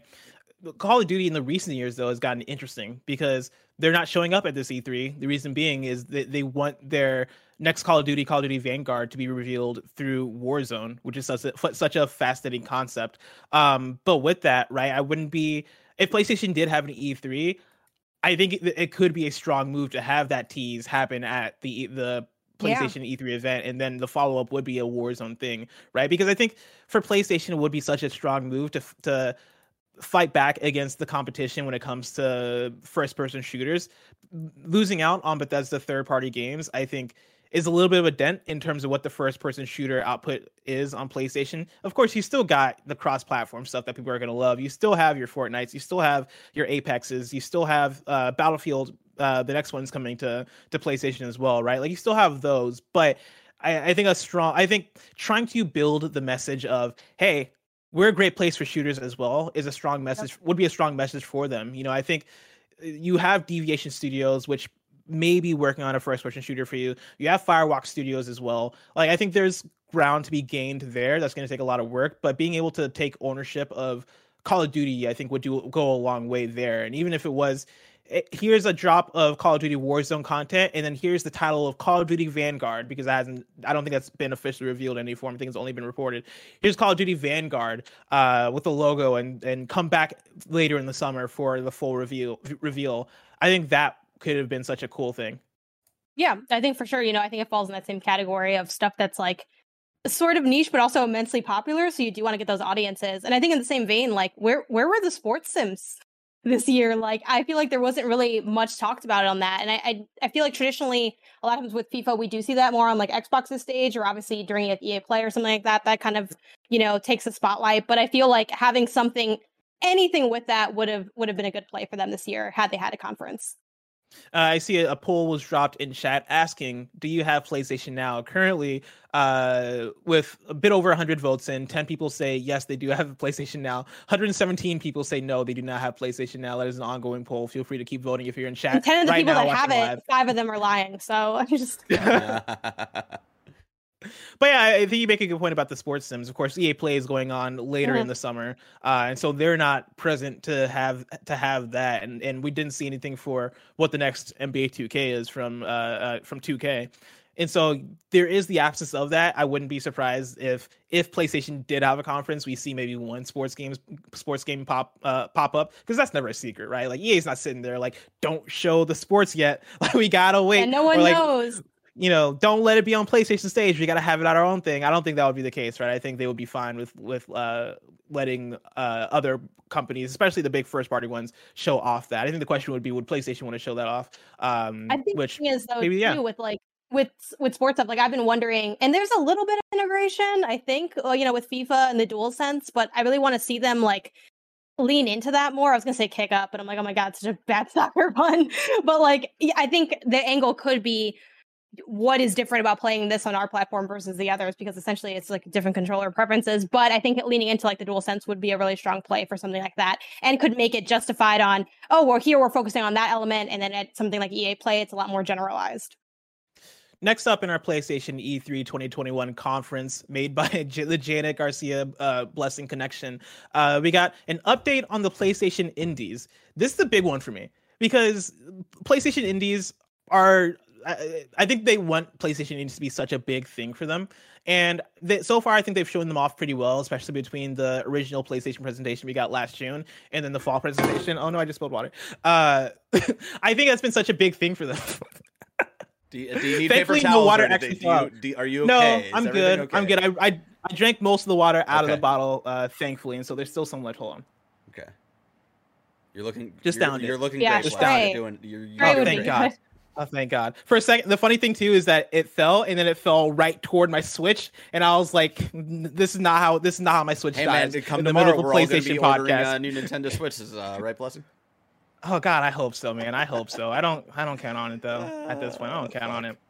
But like I was saying, right, PlayStation has made a big deal of PlayStation indies as of late. You have games like Oddworld, Soulstorm, and Maquette and Bugsnax be PlayStation indies, and then also come out day and date on PlayStation Plus, which have been big moves for those games. But then alongside those, you have games that they've talked about like Goodbye Volcano High. You have Jet the Far Shore. You have Solar Ash. Chicory, A Colorful Tale just came out for them, and it's been getting incredible reviews. You have Puzzling Places, which they've talked about. You have Tribes of Midgard has shown up multiple times over the last weekend, and so maybe that's not one you need to give an update on. But there's plenty to work with in terms of PlayStation indies and what people are excited for. Stray being another one that I see people talk about all the time. Like people are hyped for that. That would be having a PlayStation indie section where they go hard with that. I think would be amazing, especially because when we talk about E3, we're talking about a stage. We're talking about a place to show things. PlayStation first party, I understand totally why they're like, fuck that. We're just going to have our own thing where we show this stuff off. But I think PlayStation indies, they would be benefited so well by showing up in a PlayStation E3 conference and having that section where it is, hey, for the next 10 minutes, we're going to show you some really cool games that are coming to PlayStation and you can get them on PS Plus. I think there's power there that is being missed out on. And I think that would make for a great addition to a PlayStation E3 fake 2021 conference. Yeah, like when Shuhei showed up, I'm like, it should have been, on the PlayStation stage. That would have been a really cool, like, way to, I guess, if we're dragging and dropping things from other conferences, like that felt very much like it would have been at home at a PlayStation presentation. Yeah, exactly. And also, I forgot to mention even Kena Bridges Spirits. Kenna. I think that could have Even if they presented, we would know for sure. If they would talk about that damn game, I'd know how to pronounce it. I would love another trailer that is more a deep dive into what the story is. You know, like they've had a few trailers so far, and I am not at the point yet where I'm tired of seeing it. I'd be down to continue seeing Kena Bridges Spirits. I know they actually showed up at the thing, an earlier event this weekend. I forget they were at something on Friday or something. Tribeca. Right? I think it was Tribeca. Yeah. So maybe that could have been a PlayStation if there was a PlayStation event. As far as like small, like, because usually E3, we think of the big deal things that show up, but I also think of what the small filler for fun, cutesy stuff would be. And I think Sackboy: A Big Adventure having like some form of costume updates, like they're kind of not constantly mentioning it, but every now and then they'll like periodically be like, oh, here's a new costume that you can do. And a lot of times it is tying in or playing up, an existing IP or something else they're promoting. So I think doing one of those there, maybe doing a little statistics flex with like random stats that don't really matter of how many orbs were collected over the whole time or anything like that would be fun. And that is one of, again, when we think of staples at PlayStation, that's certainly one, especially when we think of what was there during that launch window of the PS5. I think it's good to kind of bolster that one up. Yeah, a couple things. First, going back to indies for a second, we talked about Xbox and how they've done a good job of owning the games that are coming out on Xbox Game Pass and their platforms over the next year. And you talk about things like The Ascent, you talk about 12 Minutes, you talk about a lot of those cool looking indie games that we all want to play. Again, like going back to PlayStation indies, I feel like you have the chance to build out that library and really color what this fall looks like. Kena Bridge of Spirits can be a tentpole PlayStation game this fall. Not tentpole in terms of it's God of War or Horizon, but tentpole as in, for the PlayStation audience, we have a calendar that we look forward to, and Kena Bridge of Spirits can be a shining star on that calendar. I think that's the thing you want to do. And so I'd like to see them do that. But then, going back to Sackboy: A Big Adventure, I think to your point, I think you make a very good point in terms of, flexing stats about Sackboy: A Big Adventure and turning that more into a thing. It could be a cool idea if Sackboy: A Big Adventure was treated a little bit more like a live service game instead of a one and done thing, because they've added a few costumes so far. They've added costumes to tie into other games. What if that was just always an ongoing thing? Wherever we get a new big PlayStation title, you get a Sackboy costume for it, even the little ones, right? What if there was a Kena Bridge of Spirits costume for Sackboy? What if there is a Deathloop costume for Sackboy or a Ghostwire Tokyo costume for Sackboy that continue to happen? And even if you want to go real hard with it, right? Like drop new levels so people feel enticed to go back to that game, because it is a good game, and I think you can entice people that didn't show up for Sackboy because they look at it and they're like, oh, that's not my thing, and also I got Miles Morales to play. I think you can make the argument for people later on to come back and play Sackboy, because again, it is a good game. And I think there could be something there in terms of building an audience for that thing. So by the time you get to the point where maybe you want to release a new Sackboy, you then have twice the audience or double the audience or however many people that have signed on since the last game. Yeah, for sure. Another one that you added here would be Returnal, which I want to know what's your pitch on Returnal at E3. Honestly, I would just maybe some additional content or some type of like challenge. Again, I think this would be another stats flex thing. And for me, the idea of having Returnal at E3 would be very similar to like why Ratchet and Clank would be there, because they're already existing games, they're already out there. But just to really, I think, like, parse down or focus in on these games that are the only true, no asterisk showcases of PS5 power, which again, that's their language, not mine. They discussed when they mentioned like, hey, having games that are only on PS5, they're like, this is very intentional because it does this one specific thing, and this can only happen on PlayStation 5. So I think the more they discuss that, make it not just justified, but also exciting to people on the outside looking in. I do think obviously Returnal has less star power than something like Ratchet and Clank, but I am seeing a lot of people with like the releases of games like Returnal and Ratchet and Clank sort of turn their head and go, oh man, I don't have this, and I feel like I'm missing out on it. It makes me want, the console, the platform more. Obviously that has other issues with the availability, so I'm not going to pretend like all those needs can be met, but you still do want to drive that interest and sort of explain what it means to take advantage of something like the PS5. And I do think that it was, I think a game like that by its nature lends itself well to things like DLC or additional content because of like the procedural generation aspect of it and how it sort of shuffles around. But yeah, so I think that'd be a cool one to kind of reignite the spark of that game, which sort of came and went as most things do, but I think it could get additional shelf life if you do a little bit of support for it. Mm-hmm. Yeah, bouncing off of that, I think it'd be a strong move to reiterate those kinds of partnerships because they've done a good job in building the PlayStation Studios brand and making that a thing that doesn't only mean PlayStation first party. That means the partnerships. That means giving our IP or creating new IP in conjunction with studios like Housemarque. I think if PlayStation had an E3 stage coming out and being like, hey, as a reminder, we have Haven Studios with Jade Raymond. We have Firewalk Studios working on a new original multiplayer IP. And we just added Dev Studios to the mix. I think there would be a lot of power in that because we talk about PlayStation first party and we talk about, we're going to get more Last of Us probably. We're going to get more Uncharted probably. We're probably going to get more Ghosts. We're going to get Spider-Man. We're going to get the games that we know and love. But reiterating that there is experimentation going on the platform via these new smaller studios that are working on a AAA level, I think would be such a really cool thing to nail down the fact that you are going to continue to see different types of games like Returnal was. Returnal was a was a PlayStation Studios and I guess technically first party IP AAA game that was a roguelite by Housemarque. That's a fucking cool ass thing. Returnal was a dope ass game. Still my game of the year so far. Wow. I think being able to come out off the success of Returnal and reiterating, hey, you know how much you loved Returnal? That's what we're doing with Haven, Firewalk, and Deviation would be a really cool thing.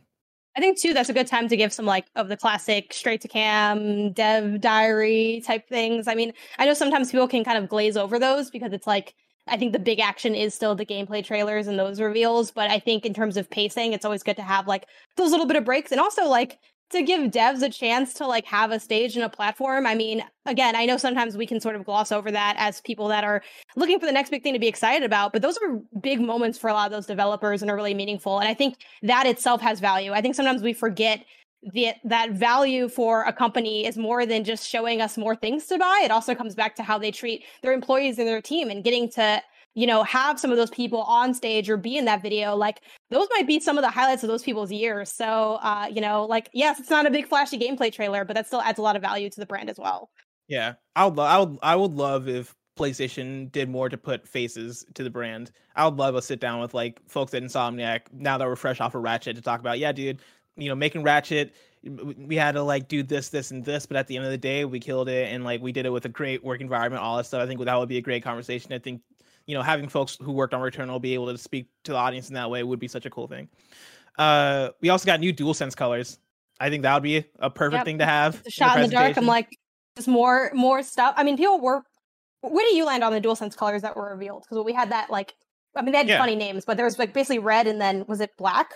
And then there's just red and white one. Red and black. I guess maroonish, crimson. Yeah, red and black. It's like a wine red, Yeah. Are Yeah, y'all satisfied with yeah. those colors? And then what colors would you want to see next? I think these colors are dope as fuck. I love these colors a lot. I still need to get one.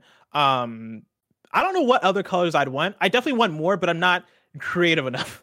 Like these would have been these would have been the colors I suggested if PlayStation came to me. Maybe like a PS1 nod could be cool, especially like, you know, or something that's like anniversary or history based. Like if you did like that PlayStation 1 gray or something. Yeah, I guess like a dark blue. A dark blue could be cool. Blue, yeah. Like I'm thinking of like how to emphasize their brand. I think adding blue would be a good one too. Or doing customizable options too. I was literally just about to say that, like especially in the world where Xbox's design labs has gone quiet for maybe forever. But also you have to ask yourself, did Xbox go quiet on that because maybe it was one, maybe not as profitable as they thought it would be, or two, too much of a headache? Whenever someone's not doing something, you have to ask, is it because it hasn't been thought of or because it's a bad idea?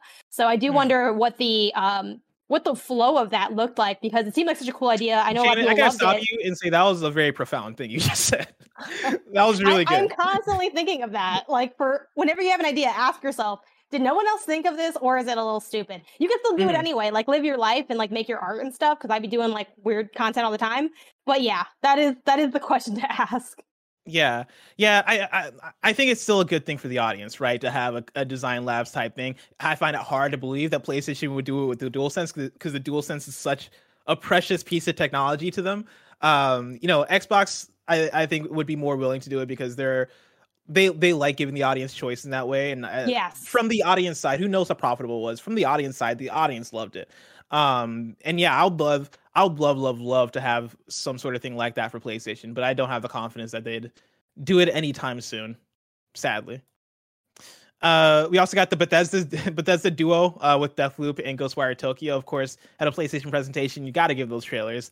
And I want to know more about Ghostwire Tokyo, specifically a release date. Because when the fuck am I getting that game? I also had on here a long shot, God of War Ragnarok. Now, I still don't even know how I feel about this as a pitch, but also this is all theoretical, so it doesn't affect any actual company because it's just two people talking on a podcast. So it would be God of War, a pre-rendered, simple, super vague teaser, more than a logo, but less than like anything too significant, just enough to sort of, I think, I don't want to say that they lost any good faith, because I don't know anyone who's suddenly like, oh no, the game's not going to come out or the game is going to be bad. I feel like that has not been the conversation around it. But I think getting a little bit of a hint at what's to expect, or just how like beautiful or over the top or exciting this is, could help sort of remind people of the new or updated like timeline cadence of these things, where, okay, we will get Horizon at some point soon, maybe holiday, maybe later, and God of War will be that one next thing. So I think it gives us something a little bit more concrete to look at with it that could, I think, get people really excited and interested, and sort of, I guess, alleviate any potential wariness anyone might have, given the whole, hey, you're not going to see this for a while. I think when you combine, you're not going to see this for a while with you've only seen a logo, it's a little awkward. So kind of smoothing that out would be nice.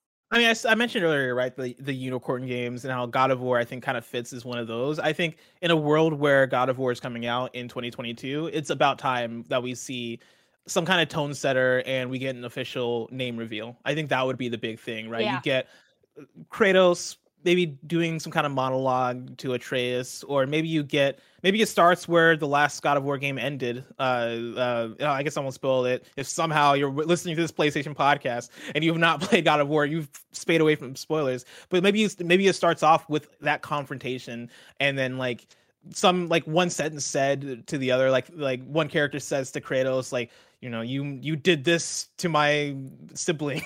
They say something along those lines, and have you thought about writing for Santa Monica Studio Blessing? Because hey, Corey Barlog, Alana Pierce. I'm a very good writer. You watched the Blessing show. I write that show. Hire me. But yeah, something along those lines. And paste it over. No one will notice. Yeah, nobody will notice. And then you have the cut to God of War : Ragnarok or 2 or whatever the official title of the game is, which is probably Ragnarok. Yes. I would love that. Janet, you have your PC ports. Talk to me about that. Yeah, that's another one I went back and forth on, because I was like wondering, would they want to even talk about this on like a stage thing? Because how, like, you know, and the PC port thing, people will have mixed feelings about it. That's just inherent with like being on the internet and the gaming community.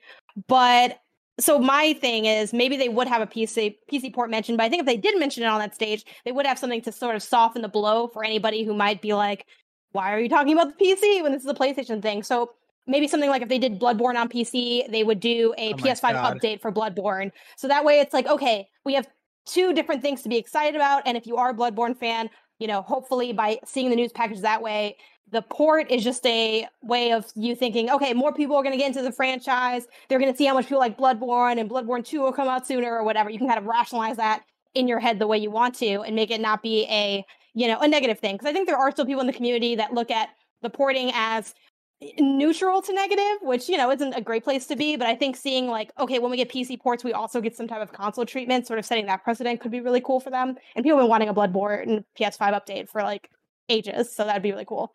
Yeah.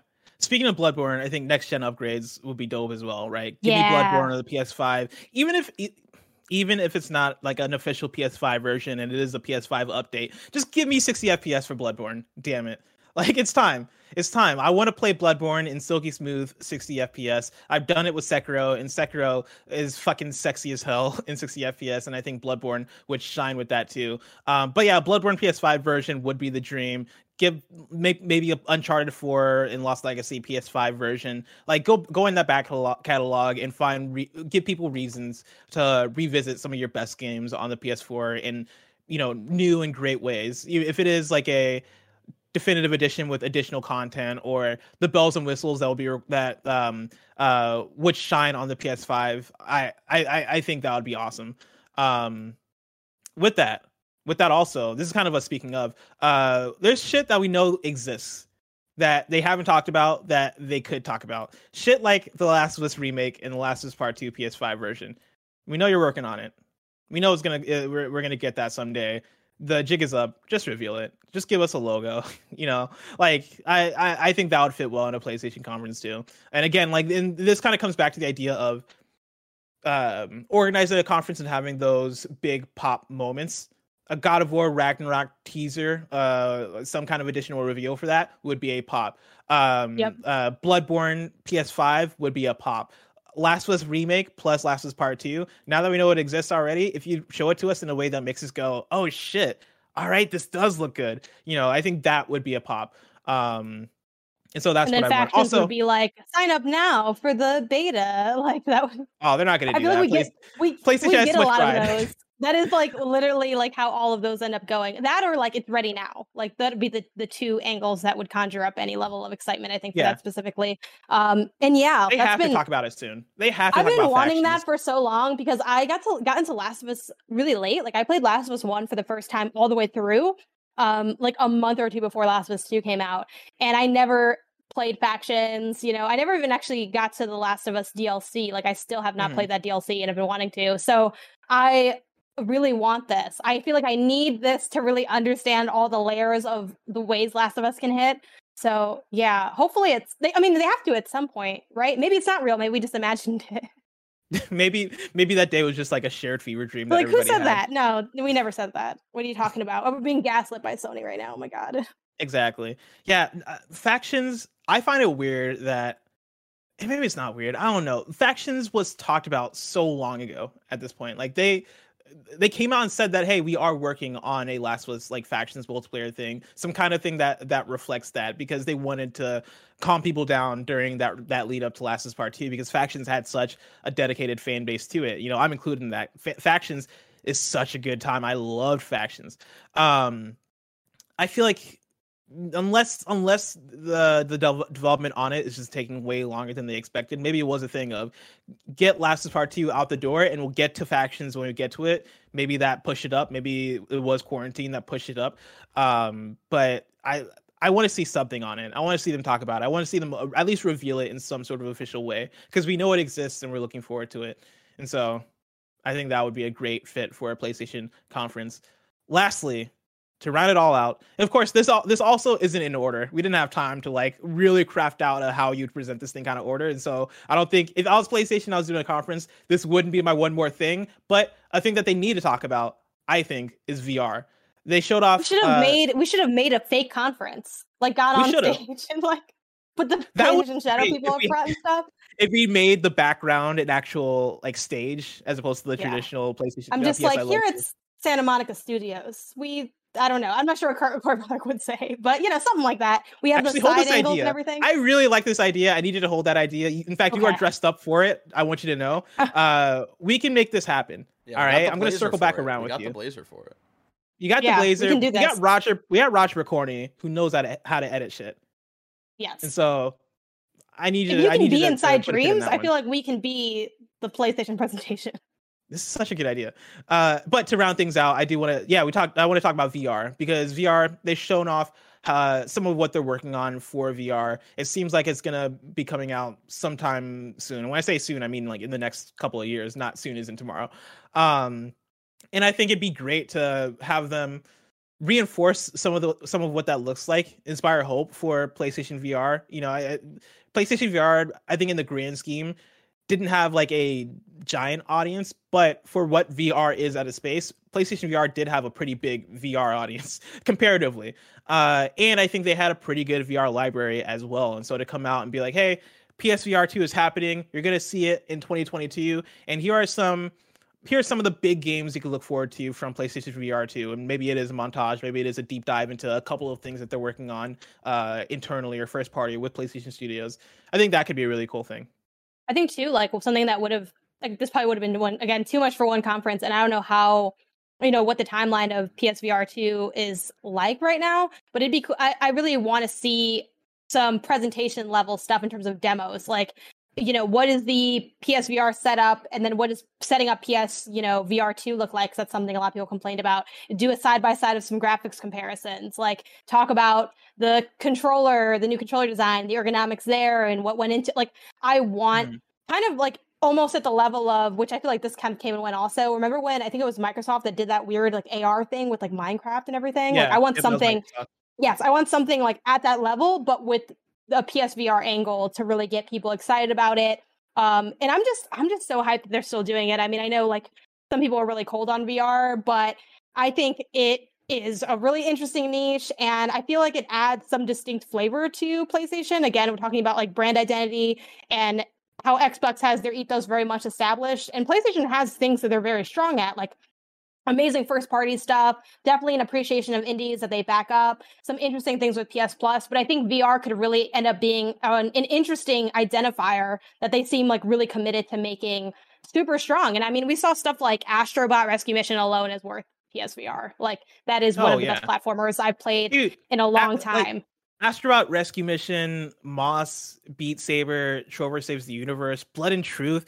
PlayStation VR had such a fucking strong library, and I wanted to see it flourish because I think there's actually really fun stuff there. I think the question is, will it continue to flourish in the same way? Because I feel like it's been a minute since we've gotten a VR game that's like you got to show up to this. Like we got Iron Man VR last year, but I felt like that was fine. I know Greg Miller liked it. It wasn't as good as Moss or again Beat Saber, all the games I mentioned before. And then you also got Walking Dead Saints and Sinners that came out last year as well, which people did have a lot of good things to say about, but I think you need a little bit more than that. And PSVR in the last, I guess, year or so, hasn't had as much support as some of those earlier years, and PSVR 2 might be the time where they come back and they are like, cool, the all the games you loved from PSVR, we're coming back and we're having that same cadence. You're going to get some VR masterpieces. You're going to get some dope-ass games. You're going to get another Astrobot Rescue Mission. You're going to get the games that you love. I really hope PSVR 2 ends up being that because it's a really cool device to have. It's a really cool ecosystem. Yeah, I'm really excited about it. And I'm hoping to see a lot of support like via PS Plus when that first comes out. Like I'm trying to see, like I want a VR game like every month. Yeah. Oh my God, that'd be amazing. Janet, that's been our PlayStation E3 2021 press conference as put together by Janet and Blessing. 5 out of 10. Dance. Show some games, bro. Damn it. We were almost there. So I wanted to emulate the Twitch chat for every conference, you know? Sleep emote, Janet, how do you feel? Sleep emote. How do you feel about and Bear, I want to know from you too. How do you feel about the PlayStation E3 press conference we just put together? Was it hype? Did you have a good time? Did we win E3? Oh, one is strong. Oh man. Oh, geez. I'm like looking back now. Even though it's funny because I helped make it, so I guess it's my own. I made my own failings. But one is strong when you compare it to. This is so silly too because we're comparing a theoretical conference to a real one. When you compare it to Xbox, oh man, I think that Bloodborne thing really helped. If we have that, Bloodborne oh my god, upgrade, Bloodborne for the PS5 was definitely a crowd pleaser. People went crazy for that when Twitter was going off the chain. Factions, okay, I think if Factions, the Bloodborne thing, and the God of War tease was in there, that it would be a pretty solid argument for beating Xbox's real conference. Don't forget PS Plus and PS Now. Restating the vision and lumping them together. That was a big move. Well, it depends on how you restate. If you lump it together, that's a big deal. Like I had on my bingo card for Xbox. This is real Xbox, not theoretical in our mind Xbox. Like Live just being free, which I knew wasn't going to happen, but I'm like, wouldn't it be crazy? I feel like the PS Plus now, PS Plus, announced at E3. Who can forget the E3 where they announced PS Plus? You can't. It's not possible. So yes, we did great. We won. Hire us also, or at least offer a job that we can leverage for more money at where we currently are. Oh, 1000%. Yeah, no, like offer me like 40K more than what Greg Miller pays me, and so I can take it back to him and be like, hey bro, only got one way to keep me here. You gotta pay me 60K more. I think this would be a solid conference, honestly. Like again, there like people would complain because there's nothing like majorly new announced. I think your one more thing would either be Last of Us Factions, like confirming that is like it is coming out soon, or revealing God of War Ragnarok gameplay footage. I think that would be your one last thing, because I think PlayStation, where they're at right now, it's like we kind of know for things that we're ready to see and things they're ready to talk about for the next couple of years, we pretty much know their lineup. And so like a big, like crazy, oh fuck, Keanu Reeves is walking on stage, who could have predicted this kind of thing? I don't think like that would have been this year if they showed up at E3. And people like saying like, oh, PlayStation needed to be at E3 to save E3 this year. It's like, if they were there this year, like I don't think they would have saved E3. I think it would be a lot of the same conversations that people have been having about Xbox of like, yeah, it was fun stuff. We got to see some stuff that we may not have seen if E3 wasn't put together this year and stuff like that, but nothing that was like, holy shit, you're blowing my mind. My brain is about to explode with all of this hype that we could not have predicted. I think it would have been like, like a solid like 7, 8 out of 10 kind of conference, and we would have moved on. But what if we had an orchestra? What if we had an orchestra? If we had an orchestra, it would have been hyped and stuff like that. But cool. Yeah, I don't kind of wrapping up like my thoughts on what you guys have been talking about as a whole. I don't think PlayStation needed to be here this year. Let them kind of talk about things when they're ready to talk about them, and that's just kind of my feeling is E3 as a whole right now is like, and we've seen it time and time again the last few days, blessing of like, I think E3 creates this idea in developers' minds of like, oh, it's E3, we need to be there for something, even if we have absolutely nothing to fucking show. And so that was Capcom, Koch, and Gearbox. Yeah, remember that one really bad Nintendo year? That was brutal. They were literally like, we have nothing because we're working on other stuff. Yeah. And then we just sat there and looked at each other for 30 minutes. And so like I think it's just like I think the concept of E3 of like having it all in this week is like a fun idea. We all get hyped for very specific things and stuff like that. I don't know if like this kind of thing is really needed. Maybe like not never. I mean, but like I don't know if it's needed every year. Is my thing. I don't know if it just. I feel you. Sometimes it feels a little forced and stuff like that. So maybe we do E3 every 2 years. You know what I'm saying? But then give us a summer off. Is what I'm saying. Honestly. But you can't just like. Hold I like it. I like treating E3 like the Olympics. Yeah, you can't. That would be cool, but you can't hold. Or it should be like the World Cup every 4 years. Like just. I mean, both of those are every 4 years. Except you can't for the Olympics just hold last like time. your dope stuff though. Like it would be cool in a Summer world E3 where you could and somehow winter E3. make all of God of War Ragnarok or God of War Zabumafu, whatever the title actually ends up being, and make all of Horizon Zero Dawn and save them and be like, oh, come, when the Olympics of gaming shows up, everyone, rolls out and it's amazing. But like, that's just not how like that dev cycle or like the cycle of like having to sell stuff to keep your company existing and thriving works. So I think you do kind of need E3 to be every year, because you can't like, what if you have a really good year? Like it wouldn't strengthen E3. I think it would just make more jarring gaps. Like it's like, oh, well, this year was really weak, but last year they had Breath of the Wild, so like it's okay. Like it ended up with this weird in between. And I think even if you kill E3, a new E3 will just rise. It's like when if you kill E3, you'll get what we got last year too. When Reese stopped being the bully in Malcolm in the Middle, spoilers for Malcolm in the Middle if you still haven't watched that show, great show on Hulu.